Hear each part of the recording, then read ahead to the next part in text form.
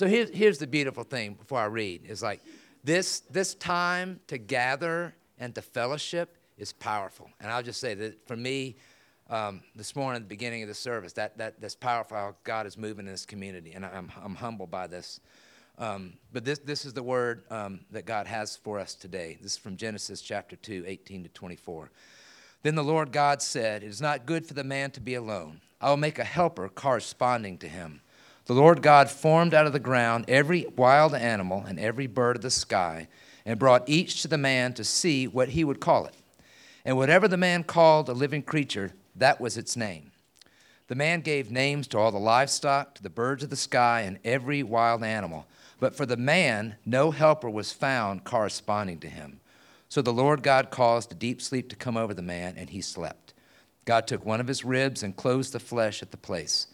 Then the Lord God made the rib he had taken from the man into a woman and brought her to the man. And the man said, "This one at last is bone of my bone and flesh of my flesh. This one will be called woman, for she was taken from man. That is why man leaves his father and mother and bonds with his wife, and they become one flesh." Thank you, sir. Thank you. All right. So, Genesis 2, starting verse 18. You can certainly follow along if you need a Bible. There's one at the welcome table. Hold on, let me get this situated. All right. Now, let me tell you how God will humble you. All right.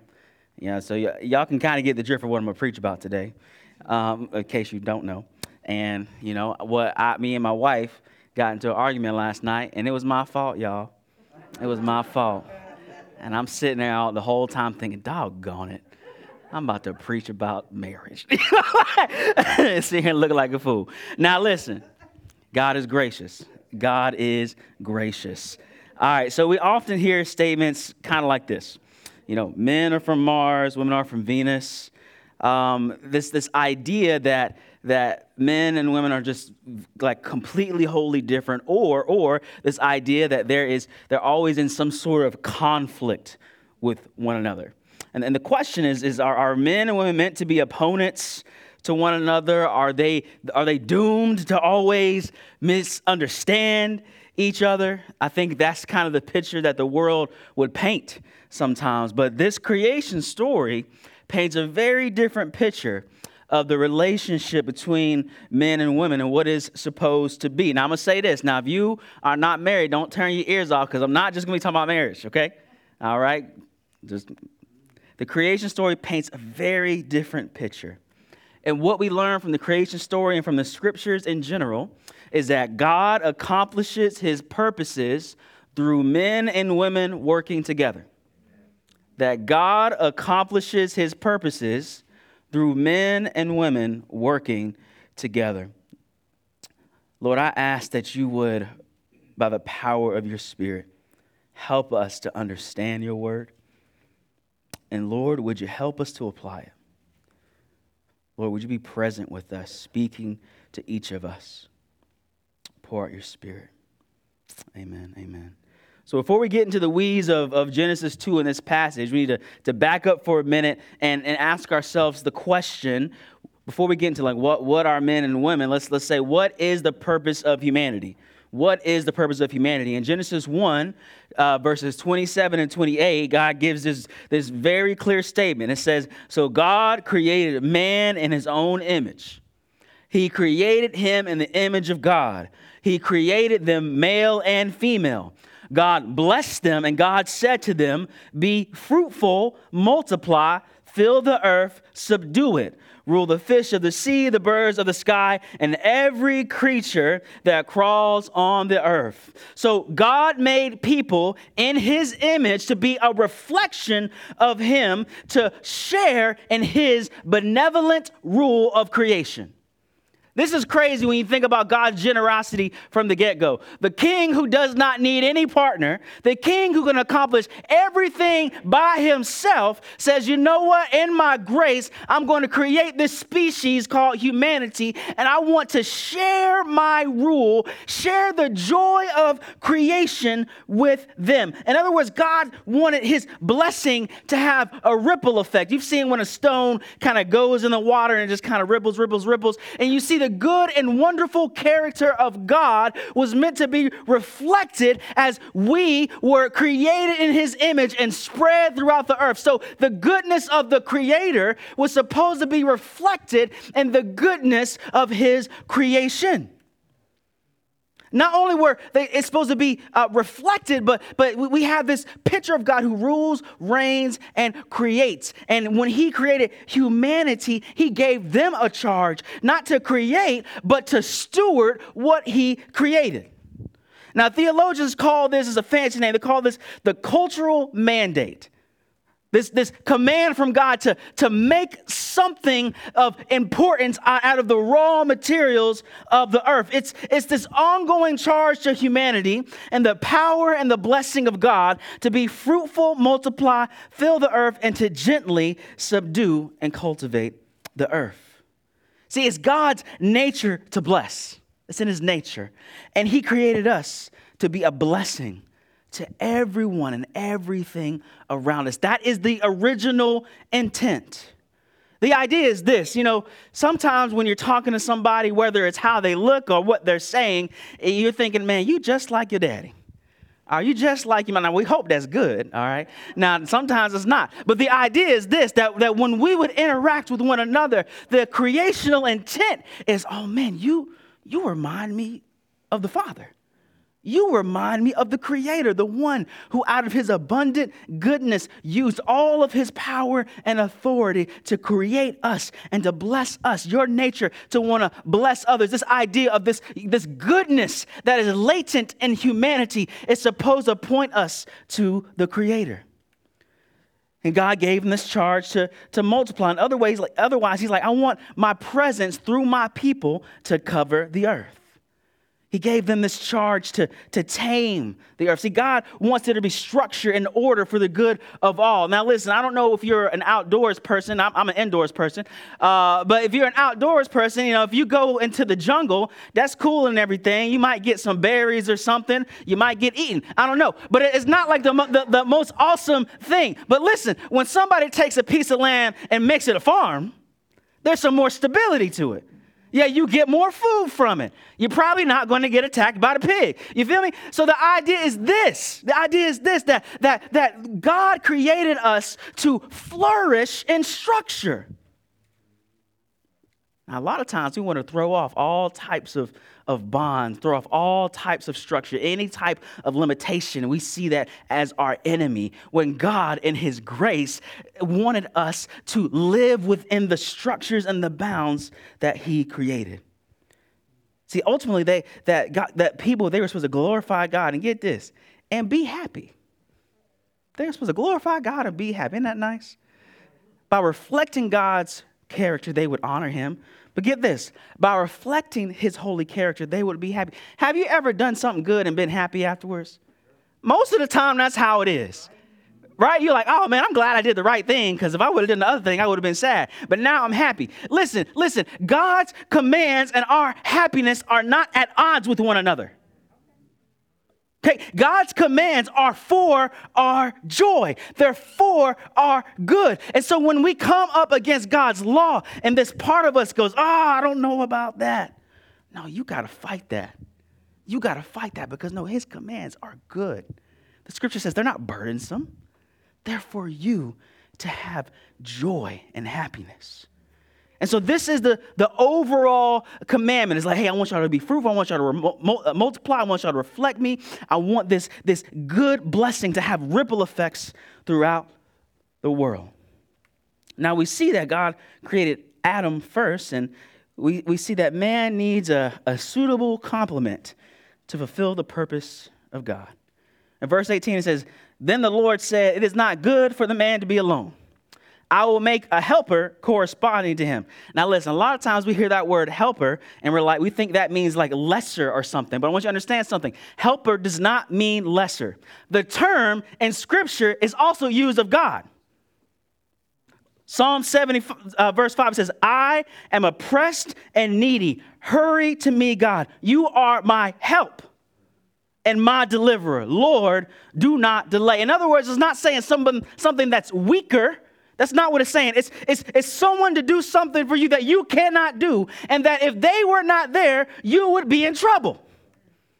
All the husbands said, oh, yeah, that's exactly how it worked. Yeah? So again, get it in your mind. God's not saying man then woman. That's not what he's saying. He's saying there's a picture that is incomplete. There is a function that does not work if I don't create both man and woman. And men and women have to work together to fulfill this cultural mandate, this to be able to bless and steward God's creation. Now, Adam cannot be fruitful, multiply, fill the earth, and tame it by himself. But I want you to understand something. This points to biology, but it's not only that. All right, this is biology and beyond. I don't know, have you ever been in a meeting where it was all the same gender, and y'all have an idea, and then somebody from the opposite sex comes in, and they come up with an idea. You're like, well, dog, I would have never thought of that. No, God brings us together so that there would be fullness. See, you get this whole different perspective. Like I've had this recently. So for like 2 years, every week I had a staff meeting with it was me, John, and Caleb. Okay, we all smart and stuff. But listen, Christine started coming to the staff meeting. Okay, and she started making suggestions. We were like, well, dog. We would have never thought that's a good idea. She's like, should I do that? Probably. That's an awesome idea. See, men and women add depth and diversity to God's good creation. Do you see that God did not make us to be enemies? Do you see that God did not mean that there would be a wedge driven between us? Goes on to say that people are meant to rule over created things. Look at 19. The Lord God formed out of the ground every wild animal, every bird of the sky, and brought each to the man to see what he would call it. And whatever the man called a living creature, that was his name.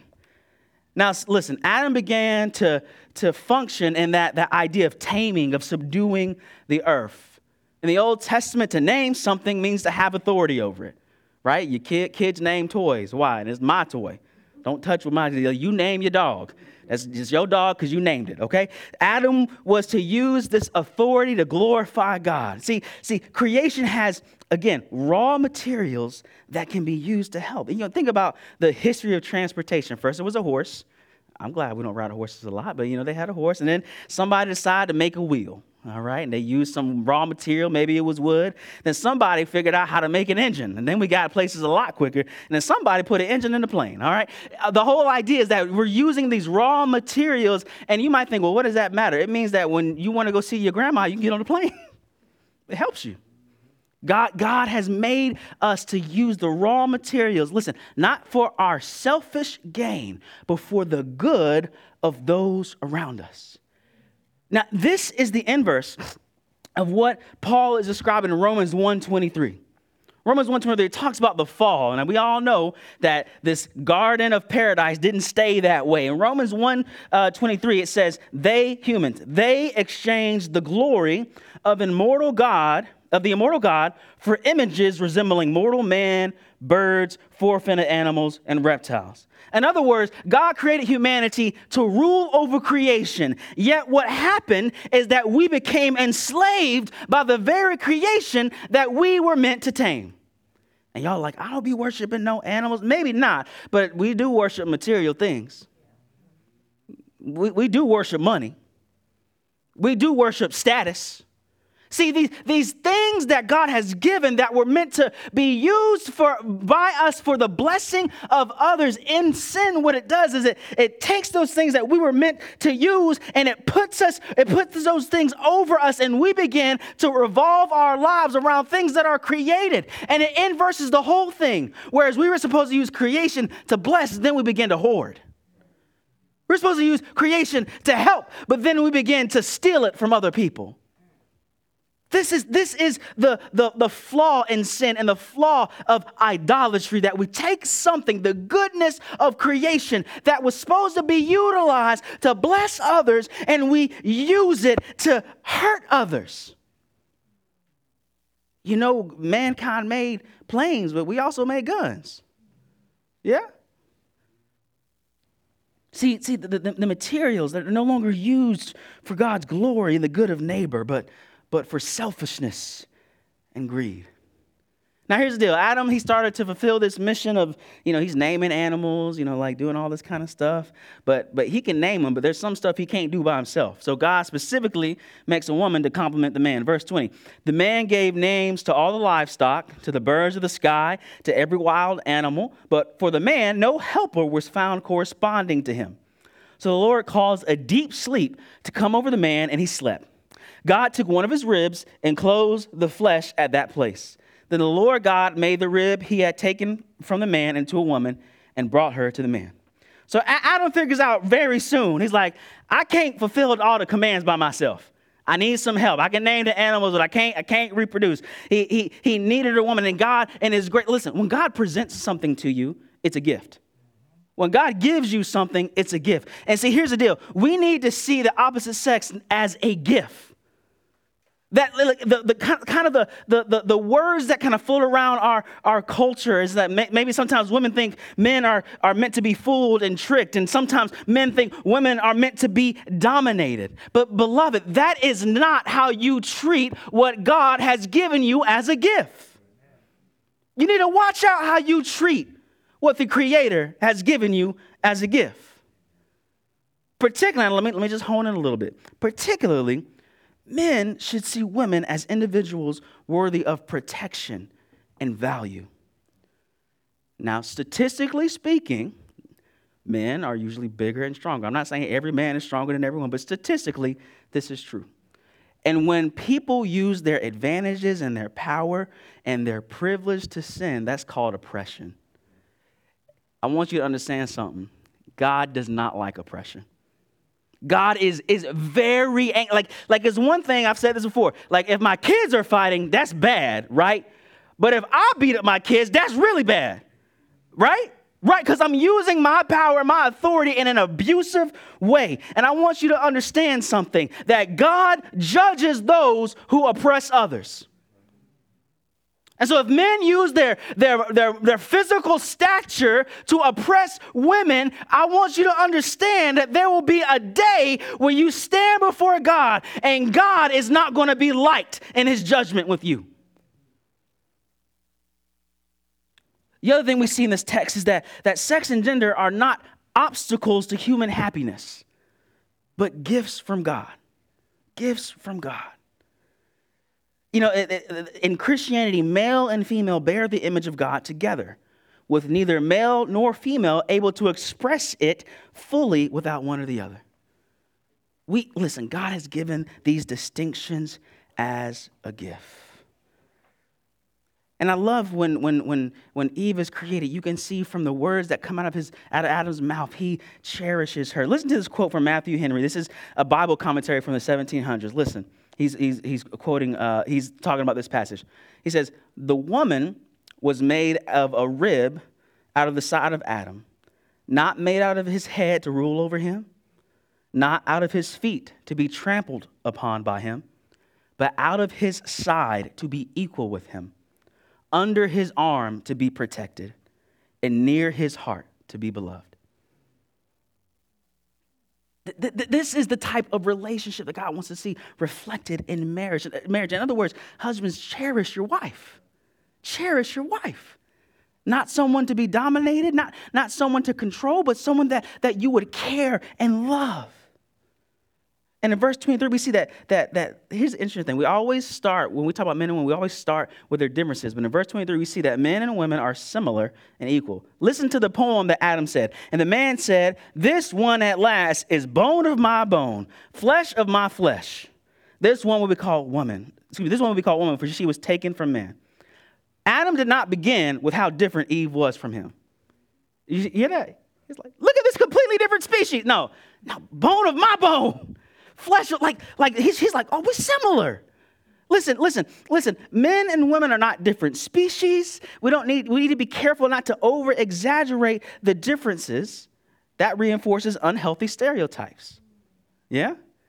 Let me make it plain. People like, men are strong. Well, there's strong women too, yeah? Yeah. Men are smart. So are women. It's not like different species. They're complementary, but they are similar. Both are made in the image of God. Both have virtues that honor God and serve others. In other words, we're not wholly same, but neither are we wholly different. This means there is hope to understand one another. Yeah? God didn't say, you different, you different. He said, you a little different, you a little same. So by God's grace, you can understand each other. By God's grace, you can work together to accomplish something good. Now get this. This cultural mandate, this idea that people were supposed to subdue the earth and multiply, this cultural mandate was meant to be fulfilled through marriage and the family. Look at verse 24. This is why a man leaves his father and mother and bonds with his wife, and they become one flesh. Now, Jesus makes a commentary on this verse in Mark, and he says, listen, if you want to understand what marriage is, look at this verse. See, Jesus sees this as important to understand marriage. This is the intention and the model of human flourishing. Remember we talked about how you can have a jungle and it's all right, but you might get eaten, or you can have a farm, okay? Marriage is the farm. Marriage is the structure. That is the place of safety, the place where God intends that human beings would flourish and that they would tame and subdue and bless the world. See, marriage is intended to be a stable institution for a flourishing society. These are some statistics. It says children raised in married homes are more likely to attend college, are physically and emotionally healthier, are less likely to be abused, less likely to use drugs. Not only that, the statistics show that marriage is the safest relationship for women. A 2002 study found that cohabitating couples reported rates of physical aggression in their relationships 3 times higher than those reported by married couples. What this means is that God's commands are not arbitrary. He's not just saying stuff. That secular and social scientists can look at society and say it probably goes better for people, for women, for children if there is marriage, if there is a monogamous marriage. Now, here's what I'm not saying. Whenever you say something, you always got to say what you're not saying. Here's what I'm not saying. I'm not saying that married people are more holy, okay? That's not what I'm saying. There's this guy named Jesus. You heard of him? He was single, okay? There's this other guy named Paul. You heard of him?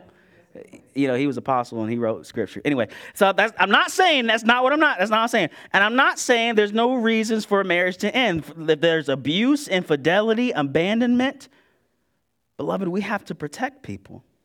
And I'm not saying that God cannot redeem mistakes and suffering.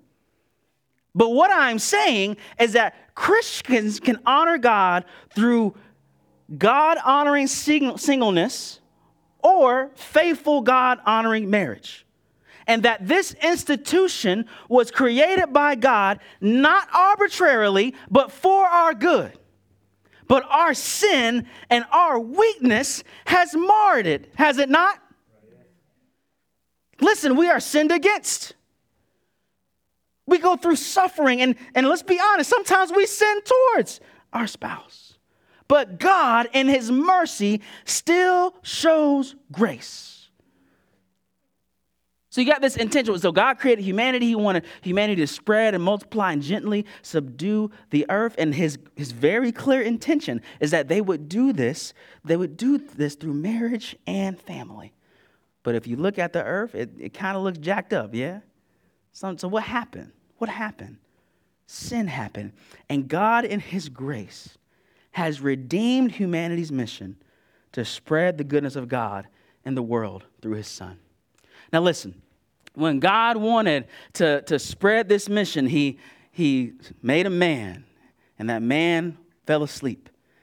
And from that wound in that man's side, there was this creation called woman. And they were supposed to multiply. And then we got this sin that marred everything up. So God sent Jesus, whom the Bible calls the last Adam, who slept the sleep of death. And from his wounds came something called the church, his bride, through whom he is going to bring redemption and salvation and stability to the world. Beloved, the last Adam went to sleep for the creation of his bride. And Ephesians 5:32, this is interesting. It says, this mystery, it's talking about marriage. This mystery is profound. But I am talking about Christ and the church. That marriage does not exist as an end of itself, but it exists as a picture of what Christ is doing. See, this cultural mandate to be over creation was morphed into idolatry. So Christ came into the world to redeem us. And through his death, he creates a bride. And from his wounds came this water and this blood that creates and sustains his bride. And with this bride, he renews God's creation. I'm gonna tell you something that sounds almost blasphemous. Okay, I'm not a blasphemous person. But listen, God has created us in such a way that the mission of Christ does not happen without the church. You see what I'm saying? The mission that Christ has to rule and to reign and to bless the earth does not happen without the church. And he's so good. Listen, so Jesus institutes this great commission to establish this new humanity. Now, remember we talked about the cultural mandate. It was good. It is good, but it got marred. And so when Jesus rose again, he said, go therefore and make disciples of all nations, baptizing them in the name of the Father and of the Son and of the Holy Spirit, teaching them to observe everything I've commanded you. See, God remakes people in Christ to spread his glory throughout the earth. God remakes people in Christ to tame the repercussions of sin. And just as men and women are vital in the cultural mandate, men and women have worked together to fulfill the mission of Christ. Now, here's the deal. The church, if you look at the most common language of the church is the family that imitates Christ to fulfill the Great Commission. See, listen, we would be mistaken to think that complementarity is limited to marriage. If it were, then every single bereaved, divorced, or abandoned would be unable to reflect what maleness and femaleness are. In Scripture, however, male and female go all the way down. Mothers are different from fathers. Brothers are different from sisters. Grandmothers are different from grandfathers, and so on.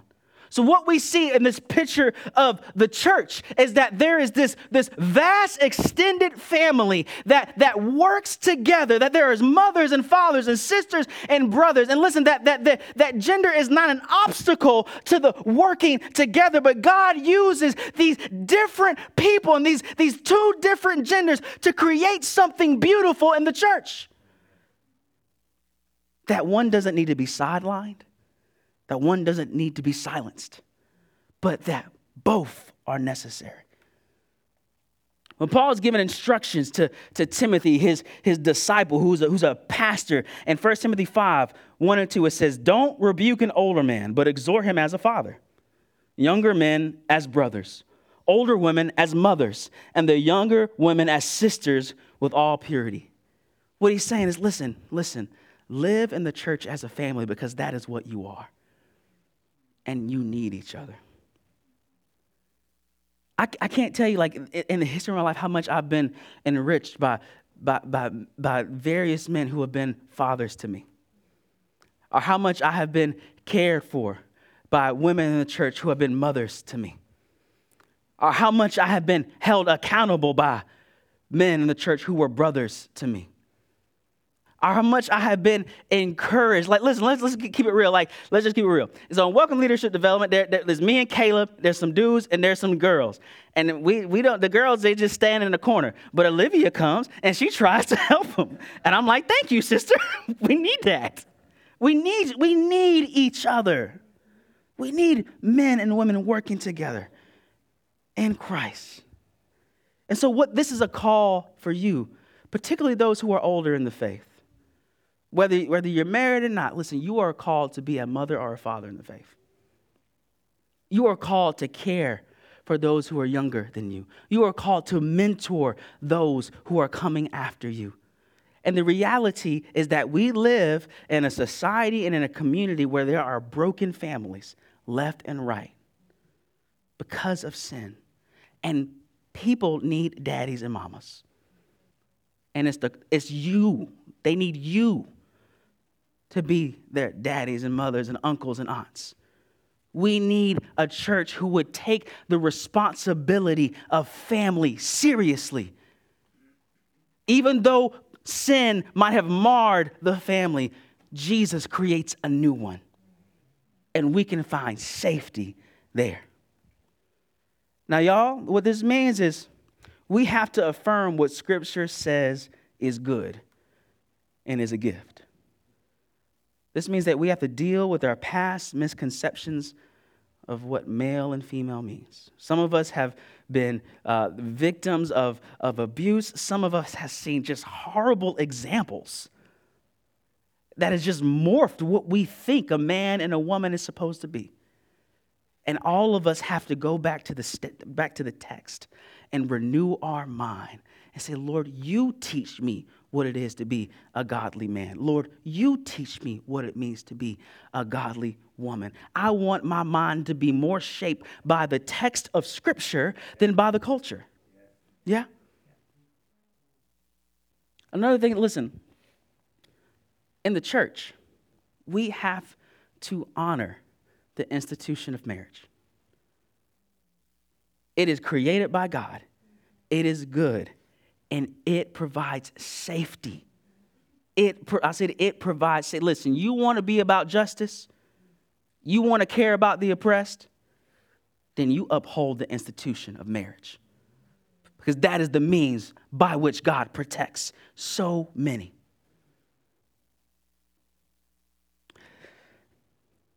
I'm done. I see I didn't write a conclusion, so that's on me. But here's the deal, y'all. Listen, it is my hope and my prayer that our church would be a godly, extended family. Listen, you are not. I need to say this too. Sometimes people, when they get older, they think, what am I supposed to do in the church? You're supposed to be a grandma and a grandfather. We need people. We need all the ages. We need everybody engaged so that the family is held tight, so that the family is secure, so that people are cared for. One more anecdote and I'll be done. So the women had the Women Reconciled Bible Fellowship on Saturday. And Becca came home and she's like, her and Allison had come up with an idea. Like, we're gonna make food and give it. We're gonna make sure that we get it to the shut-ins and give it to the families of Welcome Leadership Development. That's the next thing we're gonna do. We're gonna make food. And I thought, I wouldn't have thought of that. I wouldn't have thought of that. But listen, we need everybody in their unique giftings to step up and say, I will serve the church because this is God's family and this is through the means through which he wants to bless the earth. Christ Jesus is seated in heaven, but we are his bride carrying out his work here.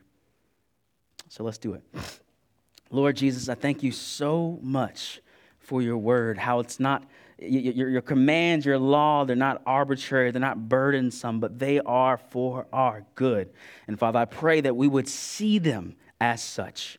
Lord God, I pray, Lord, for the marriages represented in our church, Lord God, that you would protect them, Lord God, that they would be beautiful pictures of Christ and the church. Lord God, I pray for all of us, Lord, that whatever life situation, whatever vocation, whatever calling that we have, that we would utilize everything that we have been given for your glory. Lord Jesus, use us to bless those around us. Use us to provide family for those who don't have it. Lord, help us be a stable place in a world that is not. Lord, would you do that by the power of the Spirit? Amen.